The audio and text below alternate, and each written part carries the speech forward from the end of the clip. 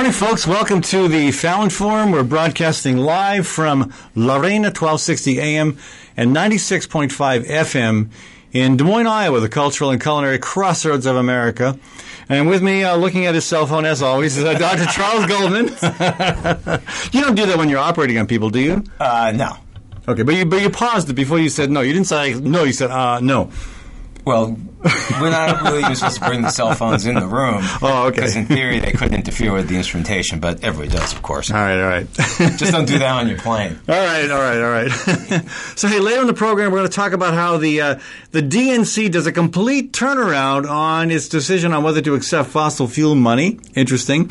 We'll talk a little bit about what's going on in Louisiana today, and also about Brett Kavanaugh's past is coming back to bite him, and bite him is a pun we'll explain later. But first, I want to talk about the First Nation Farmer Climate Unity March. This was a journey of almost 100 miles. It started from Des Moines on the Des Moines River, ended in Fort Dodge on the Des Moines River. It was a journey of about 94 miles.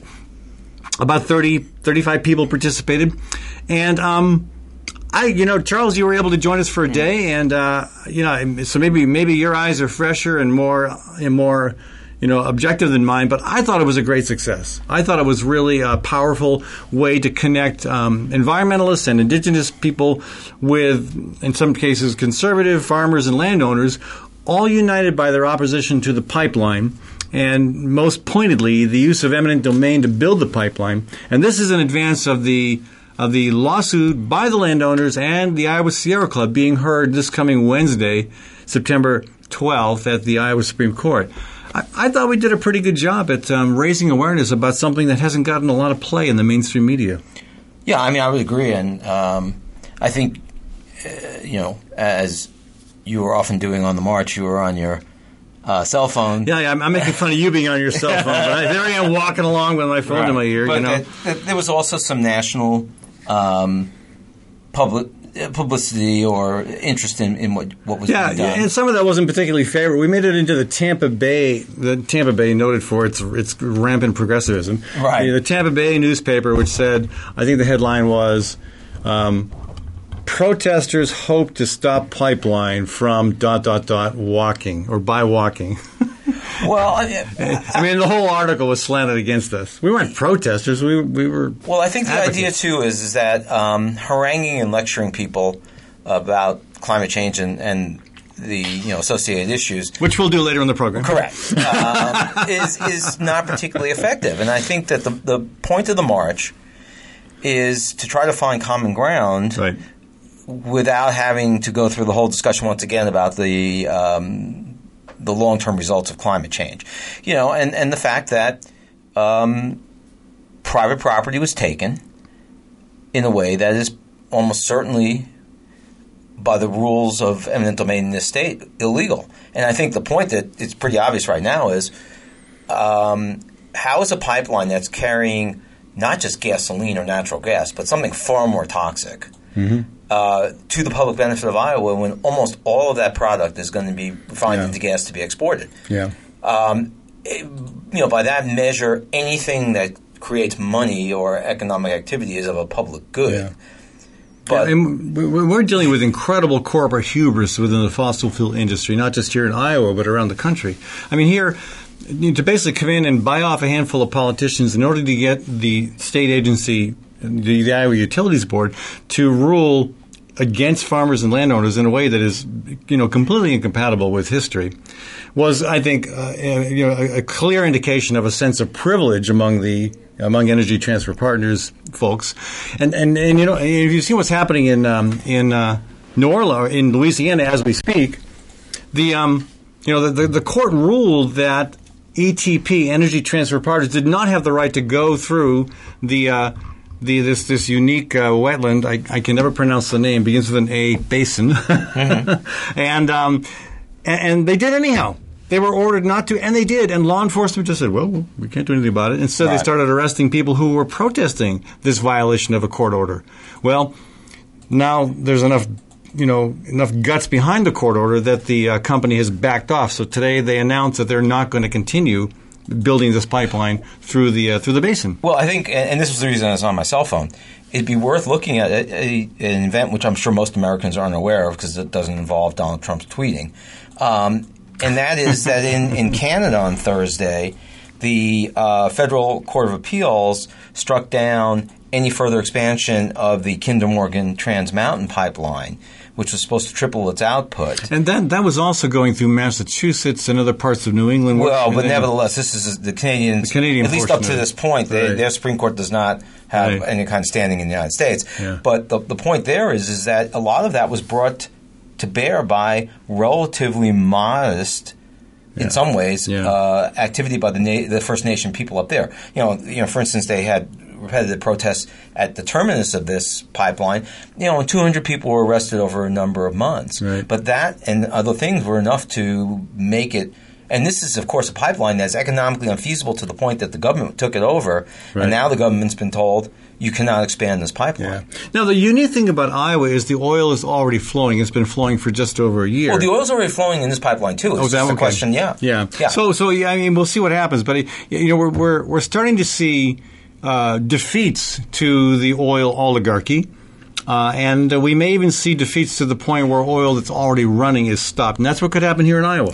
Yeah, it's a very strong case. It's based on a state law passed in 2006. Or if it doesn't stop, but the route has to be redone, or the people whose land was taken, we would argue illegally, it raises the cost of the pipeline. Right. And at some point, these pipelines are not economically feasible, depending on the price of oil at the time. Well, and the other thing, of course, is they've socialized all the costs. Oh, yeah, they're going to say the subsidies for all the spills will be paid for by islands if they have to be cleaned up. Well, and that's a good question. What's happening with the spill up in northwest Iowa from the Burlington Northern correct, train? But we know that the bond that's required of this company is a pittance of what would happen if there was a major spill. Right, yeah. Right. So, I mean, I felt the march was really effective at bringing people together. I mean, the indigenous leaders from around the country and around the state that marched were inspiring, provocative, too,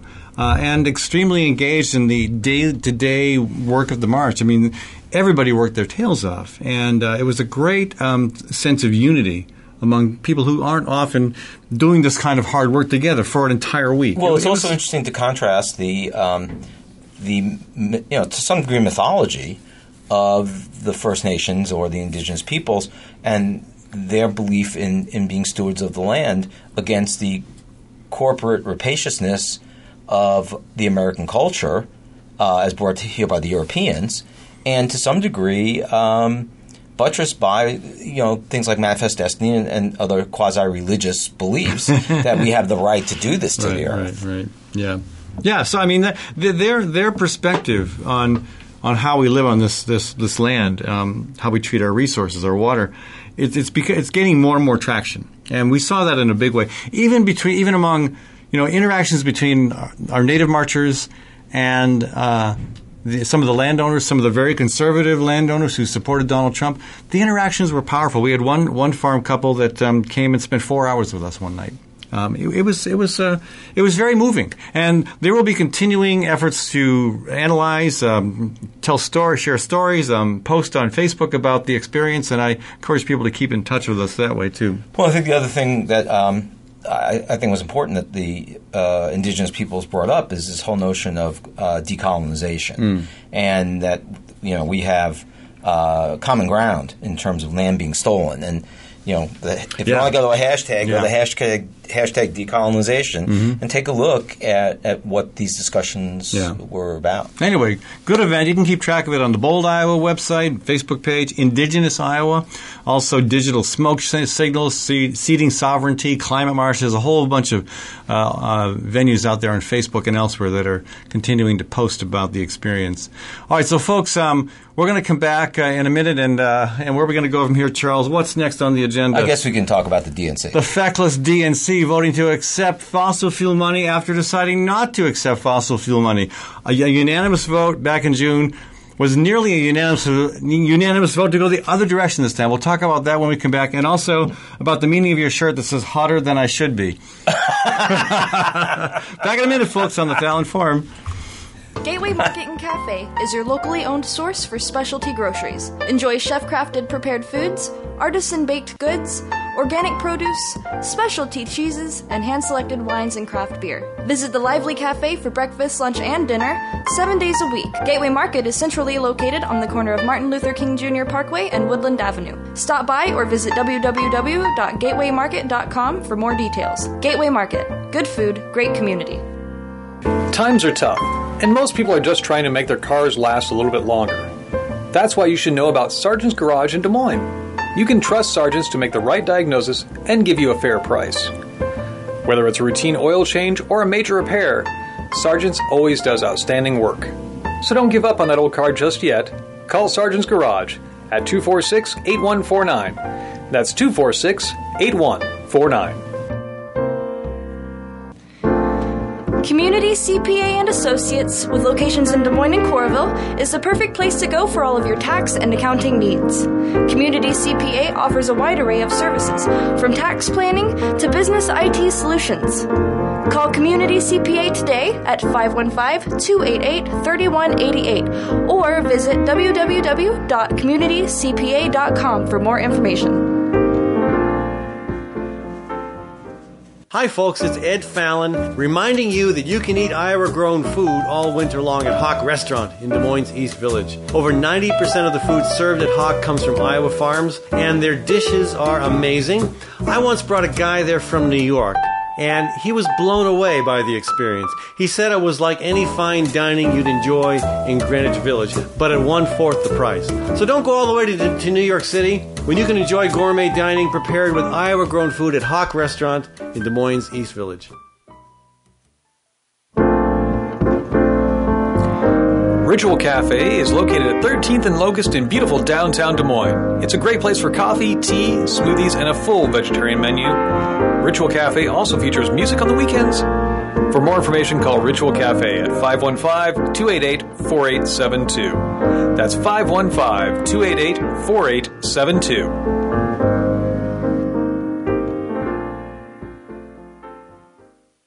When it's time to entertain, think of Gateway Market to handle all the details. Gateway offers a wide variety of stress-free options like our cut-to-order cheese and charcuterie, and delicious olive bar, and a wide variety of chef-prepared dips and spreads. Or let our catering team take care of the entire event, right down to the wine and beer pairings. Our expert floral designers can even customize perfect centerpieces. Stop by or visit gatewaymarket.com for more information. Gateway Market. Good food, great entertaining.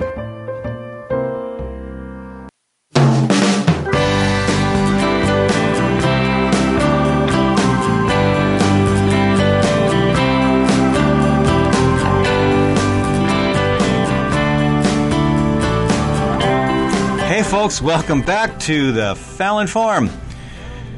Charles Goldman and I here talking about lots of things of great importance, as we always do, because how can we not?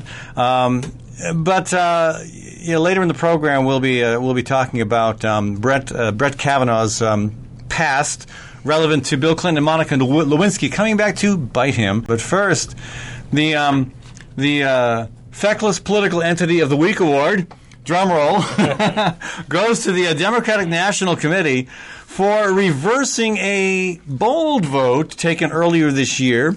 Just a couple months ago, June. The DNC voted overwhelmingly unanimously to not accept money from fossil fuel companies. Or PACs. Right. And interestingly, this resolution actually was pushed by, of all people, Christine Pelosi. Yeah. Who is Nancy Pelosi's daughter. Right. And it was part of a package of things that she was trying to get the DNC to sign on to again, including what they had signed on to previously when Obama was the president, which was a complete ban on corporate PAC donations, not just oil and gas interests. Right. And also that registered foreign corporate lobbyists could not be DNC chair appointed or at-large members. So it was part of a whole package of trying to distinguish the Democratic Party as not being a tool of the corporate and money interests in this country. So I mean, the linchpin here was labor was really, really upset when the vote went through. And again, not all of labor. Labor is divided on climate change. But there's an element of labor that will take any job at all, whether it's, coal, oil, or natural gas. And so they somehow, they convinced Tom Perez, which probably wasn't that hard, mm-hmm. the head of the DNC, to schedule another vote and to basically undo what was done in June. And they did it. Again, it was amazing to me that this passed unanimously in June. And on August 14th, the reversal passed with only 2 dissenting votes. Well, and the irony here is it's not worth that much money to the DNC. Right, because it's less than $5 or $6 million that they had gotten in the past cycle.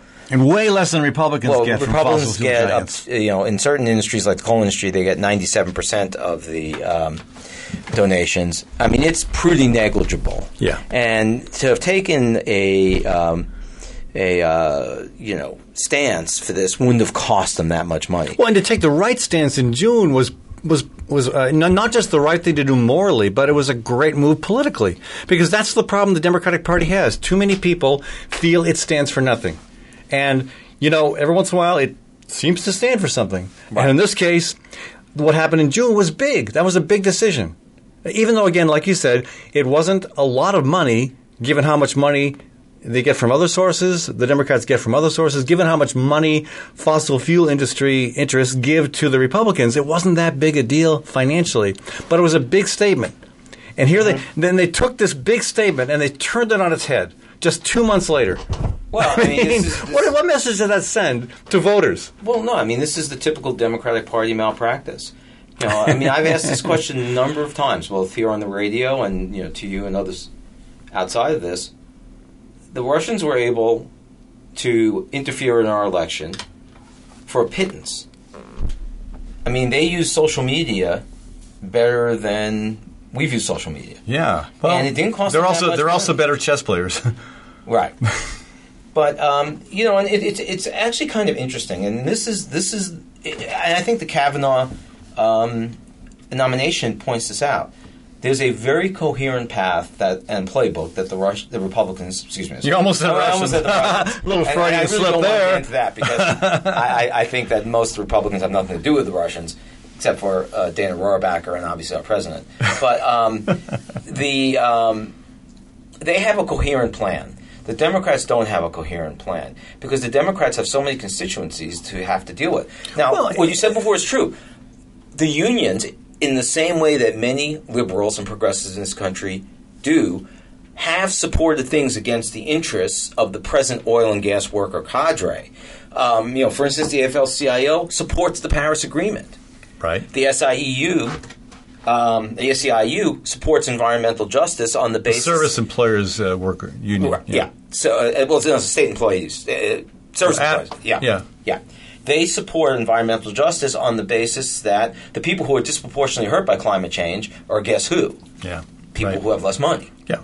And there's a number of unions involved in this rally, that's coming up, the Rise for Climate Jobs and Justice. That just happened. It just okay. Right. So, that it's very similar to, I think, again, what you see on the Supreme Court. Everyone says, "Oh, look how doctrinaire."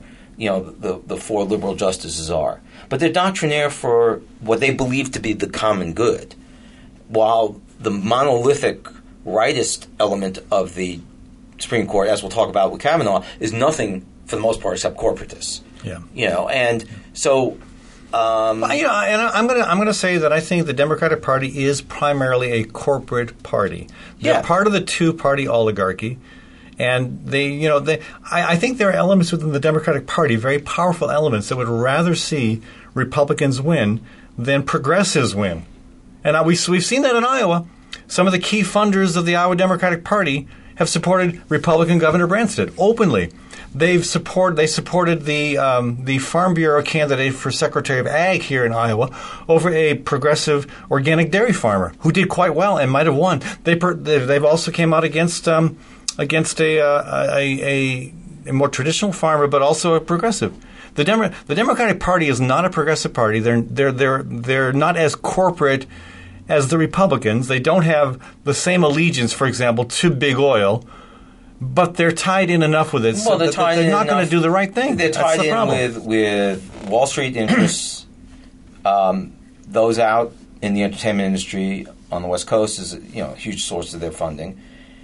And also the legal profession's interests. Yeah. So you're right. I mean, and that, unfortunately... See, it's really interesting because this whole issue of originalism is coming up again, because of the Supreme Court nomination. And how wonderful the Constitution is. It's almost like a biblical thing with them. So it should be left inviolate. Well, let's talk about the Constitution. The Constitution left blacks as 3/5 of a citizen. Right. It left slavery in place to kill upwards of 400,000 to 500,000 Americans less than 100 years later in the Civil War. Facilitate the attempted genocide of the Native people. It doesn't work anymore. The electoral system it envisioned was not an electoral system for the masses. No. It was to keep the masses down when it went right against the landed interests that were predominantly white males at the time. So it's not dominantly a liberal or exclusively? Yeah, exclusively. Well, I mean, there were some non-whites who had affluence in the northern states, but the point is, it's not about true democracy, and it has to change. Yeah, and that's the problem here, which is it set up a system that made the two-party system. So back to this before we run out of time. But back to this vote by the DNC. I mean, this is huge in terms of the message it sends. And here's some of the responses we're getting from Naomi Klein tweets, honestly, these people, meaning the DNC, are bound and determined to deflate and demobilize their base and then blame the Russians when they lose. I think whether they're bound and determined to do it intentionally, I don't know, but they're doing it. And how could they not see that they're doing it? How could you not take a unanimous vote and turn it around? What, 30-2? They voted in favor of negating the decision to ban the acceptance of fossil fuel money. And people, progressives left and right, people for Bernie. There's no reason the DNC should go back on their promise and accept corporate PAC money. That's pretty mild, Yeah. but it's under. I have some optimism that the midterm elections might result in a more responsive U.S. Congress and more responsive state legislatures. But if this continues, that's not going to happen because you're going to see people just deciding, well, if they're all the same when it comes to fossil fuel money, I'm just going to stay home. I would guess that, as the Democrats usually are, they're in the thrall of their pollsters. And their pollsters are telling them that environment is just not that big an issue compared to the economy. And what is shaping up, I think, is the big national issue for Democrats, which is the rife corruption of this administration, including the president violating the Emoluments Clause. So but they're being told it doesn't matter. These are the same pollsters who said Hillary Clinton was a shoo-in, who said that John Kerry was going to easily beat Bush, who in Iowa claimed that Bruce Braley was unbeatable in running when he drew Joni Ernst as an opponent. Right. These are the same pollsters who are repeatedly wrong over and over and over again. And at what point do people wake up and say, "Hey, we're done trusting you"? Oh, I know, and they bring out the same losers over and over again. Yeah, I mean, I don't want to see Donna Brazile again. She's a nice lady, but she's kind of a loser in the sense of the results of her advice. So before we take a break here, again, we've been talking about the DNC's decision to accept fossil fuel donations. After 2 months ago, we had unanimously voted to reject them. Obviously, that's a big climate change concern, and obviously Charles's shirt is also a big climate change concern. It says hotter than I should be. Right. And when you see Charles, you're thinking, no, he can't be referring to himself. So what is it all about? Well, it actually, the O is the Earth. Oh, so I see that now, yes. The Earth is hotter than I should be. Oh. And I think that's absolutely true. That's a great shirt. All right, I'm done teasing you until the next segment. We'll be back in a couple of minutes, folks, on the Fallon Forum.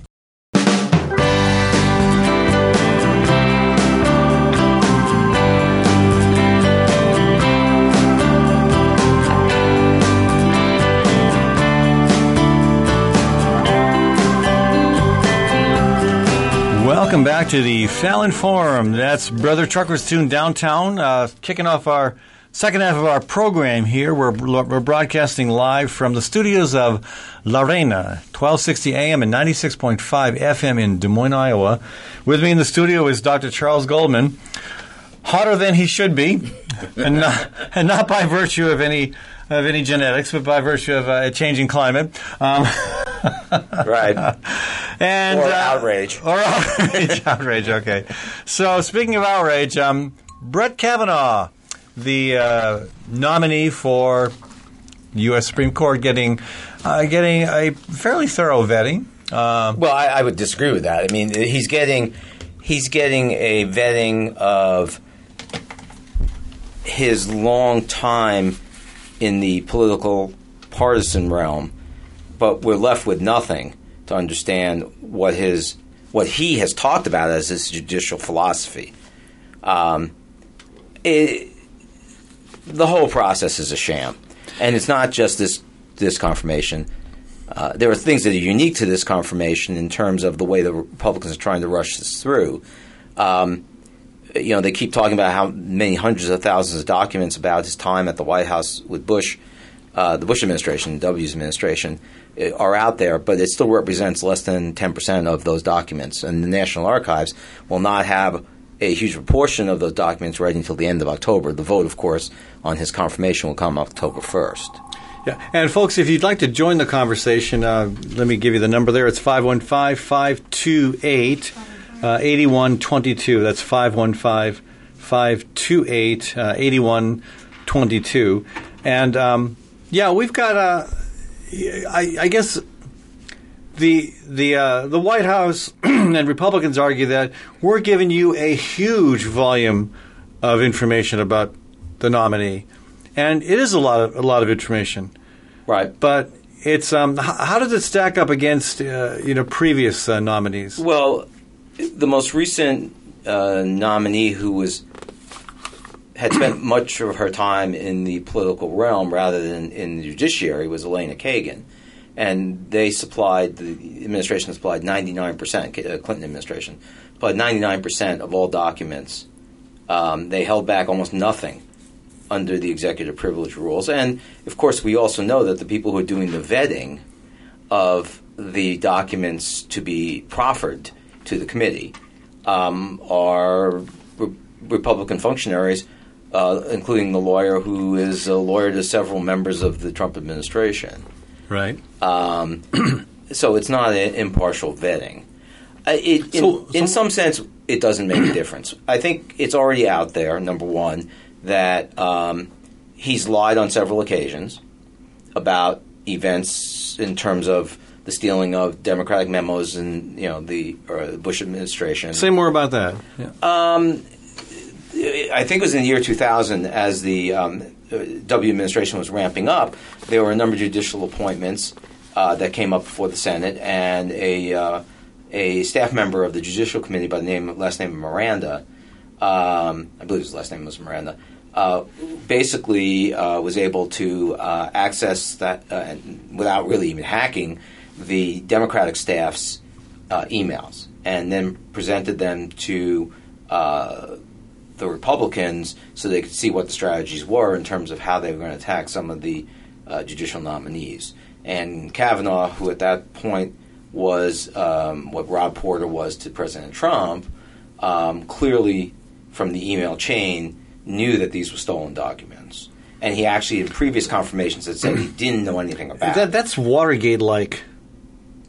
Well, yeah. But you can get away with Watergate-type crimes these days, and because it doesn't matter compared anymore. To what's going on. Because what? It's minor compared to what's going on in this administration. But Watergate crimes are basically fake news anyhow. Right.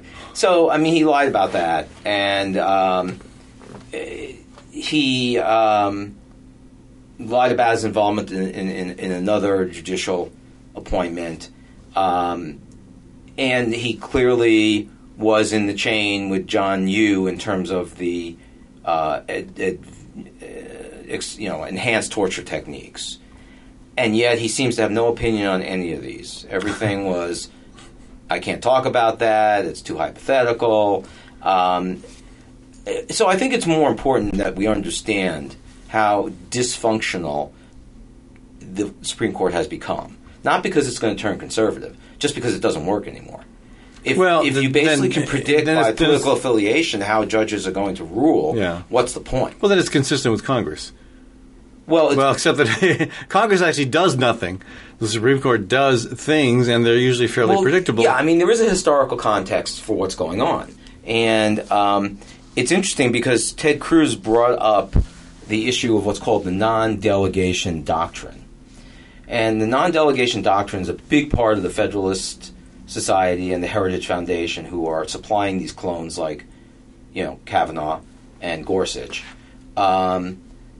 Is a big part of their attempt to invoke the originalistic view of law, which is that if it's not in the Constitution, or you can't prove that it was part of the milieu and it was a natural thing that was going on at the time the Constitution was written, then there's no constitutional basis for ruling for expanded rights. So, for instance, what was the result of the Lochner Doctrine at the turn of the last century? Well, for almost 30 years until the New Deal courts, in which finally, in 1937, the doctrine of non-delegation was overthrown, you had things like Supreme Court rulings which allowed various eugenics laws to stay on the books. Right. They ruled against childhood labor prohibitions. They ruled against a myriad because how are kids going to develop a work ethic if they don't work from the time they're 5 or 6? Right. Basically the view of the non-delegation doctrine is that you as a worker have the right to negotiate your working conditions. Right. And the government has no right to set up anything which constrains the corporations in their negotiations. And that gives all the marbles to the corporation. Right, and none to the workers. This is who he is. Yeah. Your buddy Ralph Nader wrote a piece. Our buddy Ralph Nader. Anytime you get in your car and you think, I'm safer than I used to be. No, there's no question. I'm talking about the Ralph Nader third-party part. Yeah, I'm more enamored by the Ralph Nader of consumer protection. I think we all are. But he wrote a piece called, Brett Kavanaugh is a corporation masquerading as a judge. Unfortunately, he probably doesn't remember. He also wrote the same thing about President Bush, W., in which he said that W was a corporation masquerading as a president. Well, if you can't recycle good axioms, then what good are you, right? Right, but the point here is that if you look, there's 300 decisions out there, and if you go down these decisions, 300 decisions that Kavanaugh has written on, right. And if you go through these decisions, there's a very clear philosophy here. And the clear philosophy is that if it's not enumerated in the Constitution or the enabling law for the the Environmental Protection Agency, then Congress has to essentially reconvene to decide whether that the regulatory agency has the right to regulate something. Right. So, for instance, in one case, Kavanaugh said that the EPA didn't have the right to regulate CO2 because it's not delineated in their empowering documents. He said they didn't have the right to regulate hydrofluorocarbons, which destroy the ozone layer and allow people to get melanoma and other cancers. This is what originalism means. Originalism means that you are going to have repetitive votes against workers' rights, repetitive votes against regulation protecting the environment and the water and other things, and repetitive votes in which the public interest is not going to be served. It's all going to be about corporation interest. They want a strict liability rule so that if a corporation harms people, like going back to Ralph Nader, right. like the Corvair, right? Right. They put a screw on the chassis knowing full well it would puncture the fuel tank. They would argue that unless they intended to harm people, that was liability, that they were liable. That is Yeah, that sounds like intent to me. So I want to take you've got some thoughts on the interesting three-way between Kavanaugh, Bill Clinton, and Monica Lewinsky. Okay. Sure. I think it's worthwhile because Ken Starr actually just came out with a book about the Clintons and his investigation. So I think it'd be great to talk about that because Ken Starr obviously was the special prosecutor at that time when they did the Clinton investigation. All right, so hey, a quick shout out to some of our sponsors. Bold, Iowa, building rural and urban coalitions to fight climate change, protect water quality, and to push back against the abuse of eminent domain. That's boldiowa.com. Also, support for this program provided by Catering by Sid. Owner Sid Cohn, Chef Sid Cohn, uses lots of fresh and local ingredients, and all of her catering arrangements are custom made. That's Catering by Sid, C-Y-D. Also, thanks to Story County Veterinary Clinic, where Dr. Kim Holding has been treating small and large animals for over 30 years. Give Kim Holding a call. You can find out more about Story County Veterinary Clinic on her Facebook page. And finally, again, thanks to Gateway Market, our anchor sponsor, Gateway Market and Cafe. Open for breakfast, lunch, and supper 7 days a week. A grocery store, of course, as well, and also a catering service. That's Gateway Market and Cafe. Okay, so back to our conversation here. Yeah, Monica Lewinsky is still in the news. She just stormed out of a talk she was giving in Jerusalem because she got a question about Bill Clinton that she didn't want to field. Hard to blame her, but she's also back in the news because of the Kavanaugh right. I mean, nomination.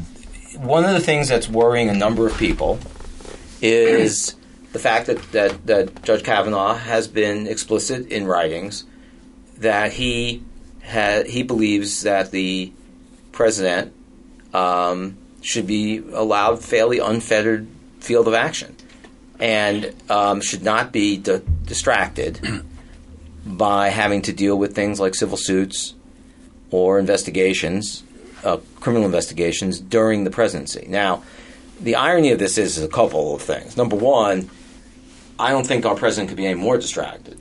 He has golfed on 25% of his days in office.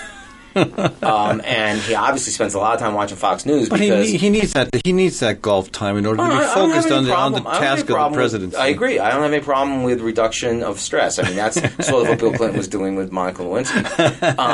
But not 25% of his time. Not 25% of the time. Right. So the notion that the president would be so distracted he couldn't carry out his job effectively is a real ex post facto thing for both Judge Kavanaugh, who was one of the staffers on Ken Starr's investigation of the president. Because at the time, it didn't seem to bother them that they were distracting the president, and you could actually make the argument that the president was distracted, in fact, from dealing with Osama bin Laden and missed an opportunity to kill Osama bin Laden in the Sudan. Perhaps because that's a bit of a stretch to blame Republicans for that. No, I'm not blaming Republicans. What I'm saying is this is what I have a problem with. You know, that Judge Kavanaugh has suddenly gotten this religion. Now, Judge Kavanaugh's role on the staff, among other things, was he formulated a series of 10 sexually explicit questions that he wanted Ken Starr to ask the president. Which you can read in the paper, but you know, it basically not in the they right were way. They were pretty racy, if I remember. They were pretty racy, right? Yeah. And were they ever asked? I do not believe they were asked. But the point. Well, that was an opportunity lost. Yeah, absolutely. But the point is that I can understand if you think maybe you made a mistake in the past. But it's interesting because if you listen to Ken Starr, I listened to him today on NPR because he's just come out with a book. Everybody's writing a book. Right. But now, first of all, what was interesting was how NPR kind of let Ken Starr off the hook. Because first thing they asked him was, just sort of vaguely what he was up to. And he said, well, I have a lot of time on my hands now because I resigned. I left my position as the president of Baylor University. It's a little disingenuous. He actually was forced to resign because of the rapes and other things that were covered up in terms of the football team. And he was culpable in that cover-up? No, but he was culpable as having responsibility as the president of the university. They should have done something. That's right, correct. Right. Okay. So, but nevertheless, Starr pointed out that he felt that the Clintons were corrupt.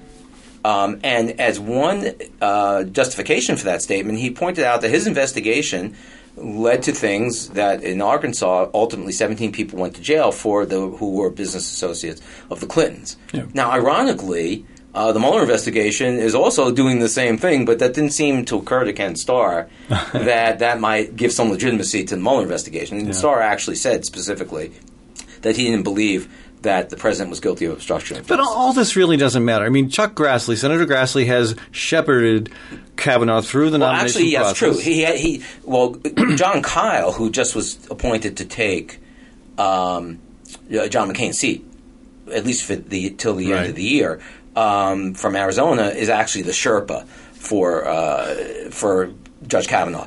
But you're absolutely correct that Grassley is certainly in on it. He knows that they're hiding the emails. He dumped a bunch of stuff on the Democrats that morning. But they're going to get away with it. It doesn't matter. Right. I mean, I think it's good that we're talking about it. It's good that people are raising hell about it.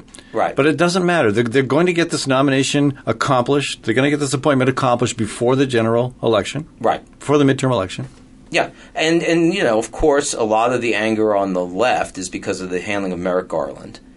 And because the hypocrisy is so bold, so blatant. I mean, to say that they've got to get this done before the election, when just 2 appointees ago they said they have to wait till after the people have spoken. It's so brazenly hypocritical. It's hard to even know how to respond to it. It's like an elementary school kid can see the hypocrisy there. Right, but it's just like the procedure itself. It doesn't matter. I think what's important for the American people to have some grasp of is what to expect from a court that's going to be 5-4 dominated by people like Judge Gorsuch and Judge Kavanaugh and Judge Alito.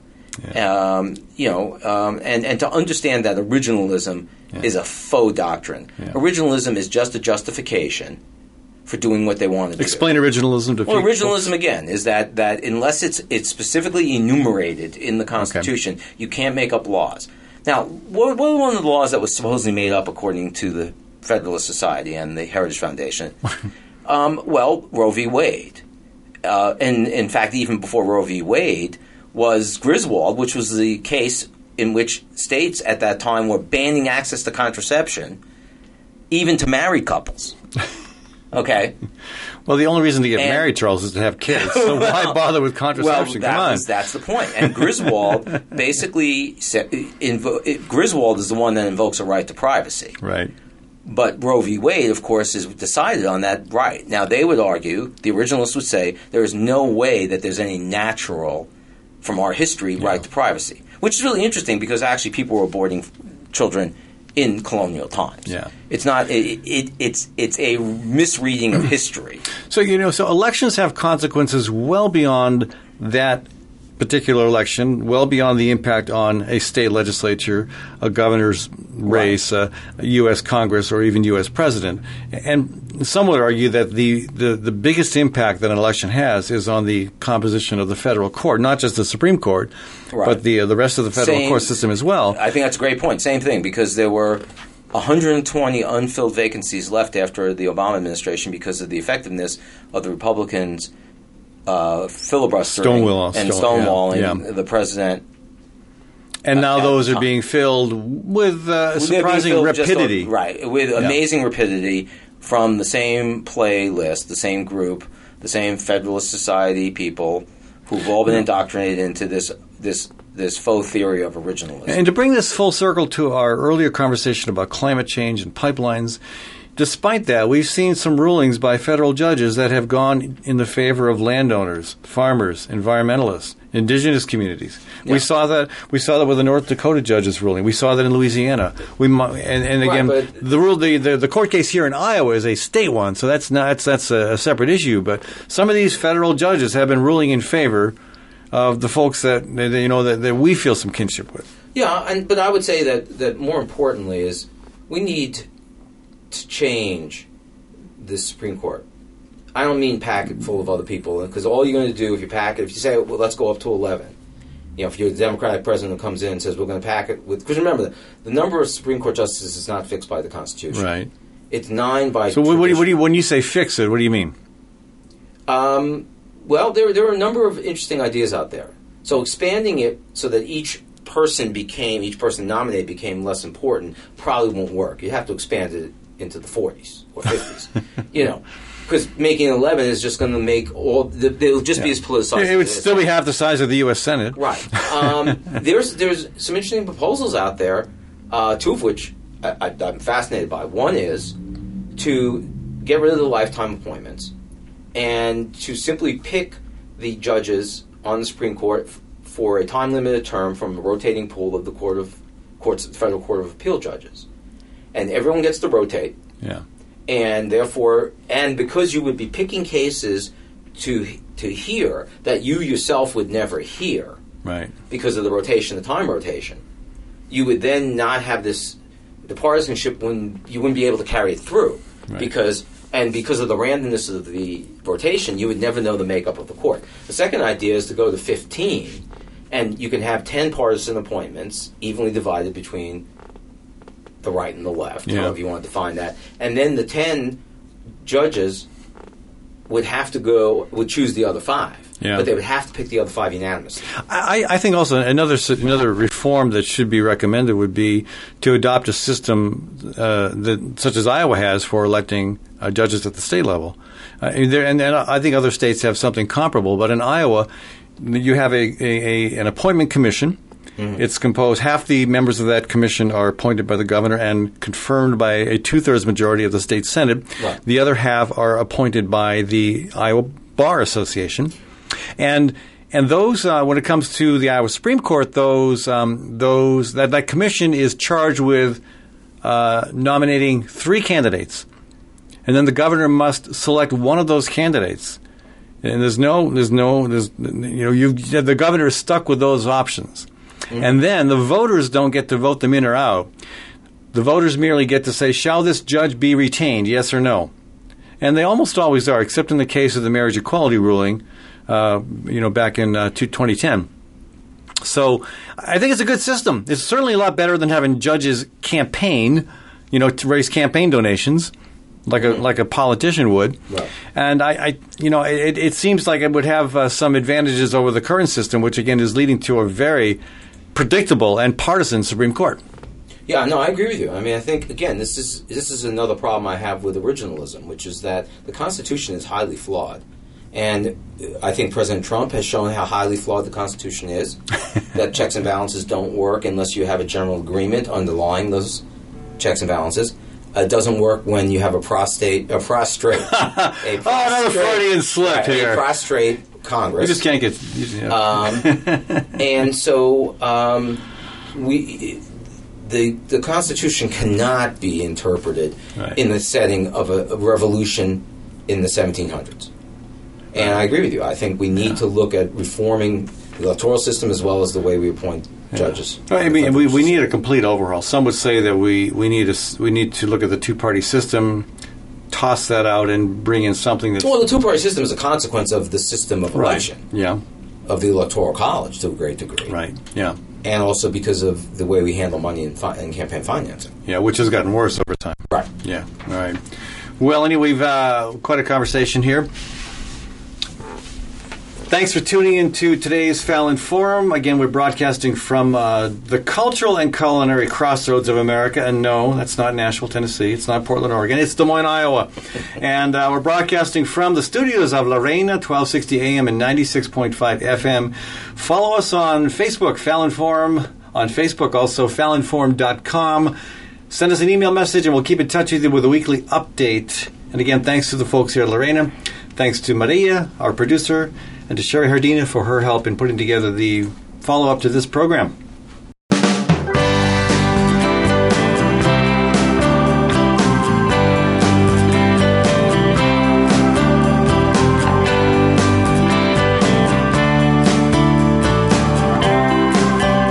Okay, so the NFL kicked off this weekend. Patriots won. Tom Brady and the Patriots won, whatever. But not without controversy. I'm not sure there's any more controversy this year than there has been, but there's always a different flavor to it. I'm not a huge NFL fan. I'm not a huge football fan. I think Tom Brady is a decent person, despite making the mistake once of saying that he thought Donald Trump was a great guy. Mm-hmm. But I think the controversies surrounding the NFL deserve attention for bigger reasons And the controversy du jour, to discuss that with us today, is Charles Goldman, a noted surgeon here in Des Moines and noted NFL aficionado. That's right. Well, I think the controversy is the continuing one, which is, are the Patriots cheaters? No, that's been settled. That was a silly controversy. No, the controversy that's been ongoing for a number of years now, it relates to what are the predominantly African-American athletes in the league trying to express their concerns about inequalities and justice, in particular police brutality and outright murder of unarmed usually younger black men, through, in particular, kneeling during the national anthem or staying in the locker room. Right. And the NFL, over the break this year, tried to come up with a policy to assuage the president to some degree and to probably what's a relatively high proportion of its audience that agrees with the president. Right. We know that about 54% of the country in general, I would suspect among the president's supporters, it's probably much higher than that, believe that it is disrespectful to not stand for the anthem. Right. But where in this whole conversation do we actually get to the reason why these players are taking this stand? Again, it's not in their best interest to do so. The flack they get has got to be uncomfortable at some point. But their statement is a pointed one that deserves more conversation than we're getting. The conversation seems to settle on how do we respect the flag and the anthem, not about why these players are doing this. Right, and unfortunately, this issue is so rife with elements of other things. I mean, there's the issue of racism by the president, because it is generally African American athletes he's criticizing for this and other reasons. Right. It's about the tax-favored ownerships and the rich white men that generally own these companies. They are companies, these teams. Except for Green Bay. Except for Green Bay, that's correct. And their handling of their, quote, employees. It's the resentment that many working class Americans have against people who are very wealthy, telling them what to think, particularly, African American athletes. And you're absolutely right. It's ignoring the issues around the way this country is policed. And as the Minneapolis police chief once said, when I was living up there in the early 90s, he says, basically the police are an army of occupation in the indigent communities in Minneapolis. The police chief said that? Mm-hmm. And he said it being proud of that reality? No, he was not. No, he was saying it as a reality in terms of, there is the problem. I mean, it's sort of like when you see these episodes where, some of these episodes where unarmed men and women have been shot by the police. You'll notice that it's not always the white police officers that are involved. Sure. The black police officers are usually equally callous. Usually it is. Yeah, but right. Equally callous because they're part of a different group now. They're part of the police, and the police feel that they're in danger. One reason they're in danger is because of the proliferation of weapons in this country. I don't know how folks around the state, around the country, are aware of the. I don't know if you're aware of the situation in Des Moines recently. With the racial profiling. Right. Well, a white male police officer and a white female police officer stopped two black men, and you listen to the conversation that was recorded. You see the video, and it is astounding. The extent to which, the profiling was not even subtle, that's a much bigger issue. I think the question is, why is this still an issue with the NFL, and what a waste of time it is. Let's get some history about this. Colin Kaepernick. We need to get a duck out of the studio. Yeah. All right, go catch that duck, will you? Right. Yeah, Colin Kaepernick was the first athlete in the NFL who tried to make a protest. He actually consulted with an ex-NFL player who was a former Green Beret, and they spoke for a couple of hours. And what he said, what the Green Beret said was, I would kneel because that's an act of respect. It's an act of respect to the flag. It's an act of respect as we do. It's a bit confusing. Right. He said in the military, we kneel to honor the fallen and the wounded. I mean, kneeling in church is the height of devotion during any service or mass. Right. Well, I guess Protestants tend not to kneel during a mass. And what subsequently has happened, of course, is that Kaepernick has been frozen out of the league and probably is going to win a fairly large settlement from the NFL because the arbitrator in his case, the restraint of trade case, said, no, this is going to court. And I'm not sure what the NFL is going to defend themselves with because there is evidence of collusion to keep him out of the league. And Eric Reed, another African-American defensive player, probably will have the same. So is there a way out for the is there a way for the NFL leadership to save face and maybe actually do something positive toward the concerns being raised by African-American players? The NFL could do what it used to do. Don't play the national anthem with the teams on the field. They only started playing the national anthem with the teams on the field because of their link-up commercially with the U.S. Army. What year was that? I believe I can't say exactly, but it's been a while though. It has been a while, and they're losing audience, and they're losing audience because people like myself are sick of the association of militarism with the NFL, and the whole notion to me of the anthem issue is a ridiculous issue. Are they really losing audience? Oh yeah, they are. That's documentable. Yeah, we don't know how much. Do we know? Significantly enough that the contract that they make with the TV networks will probably not be worth as much as it is now. Are they losing more than Major League Baseball, except for a few teams like the Red Sox? Well, some of it is elements of just sports viewership is down because of people moving away from TV in general.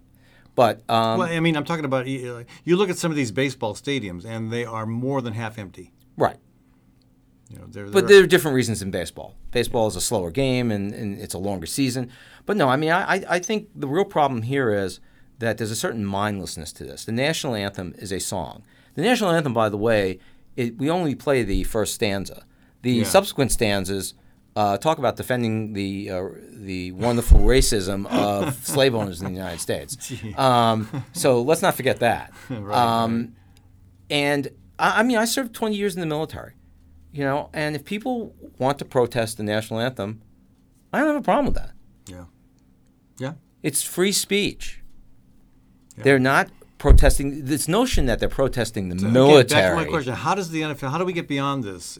And actually, beyond this, and the separate question, which we don't have time to address today, how do we get beyond this and eventually address the problem? But let's just talk about getting beyond this. Well, getting beyond this is, as I said, just take the anthem out of the equation here. Okay, and the NFL is likely to do that? What kind of response? It depends on how much Nike sells of these sneakers. If Nike makes a lot of money off this campaign, the NFL may have to think about it. So, I mean, what kind of response is that going to get from the crowd, from the fans that are unhappy with people kneeling during the anthem?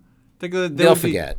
They would be outraged. Initially. And what would the U.S. Army? They would pull their sponsorship. No, they wouldn't. No? You think they still? No, I think it would be, after initial tumult, everyone would forget. Okay. And so, in order to end the conversation on a vacuous note, predictions for the Super Bowl. I have no idea. Come on, Charles. Go out on a limb. I'd say Patriots-Vikings with Patriots winning. Really? Yeah. Okay. I was going to say Patriots-Packers. No. The Packers I think are a very incomplete team. Yeah. Well, we'll see. Anyway, the bottom line is, Charles, who cares, right? Exactly. Who cares? All right. Exactly. Thanks for tuning in, folks. Ed Fallon here with you, and my guest, Dr. Charles Goldman.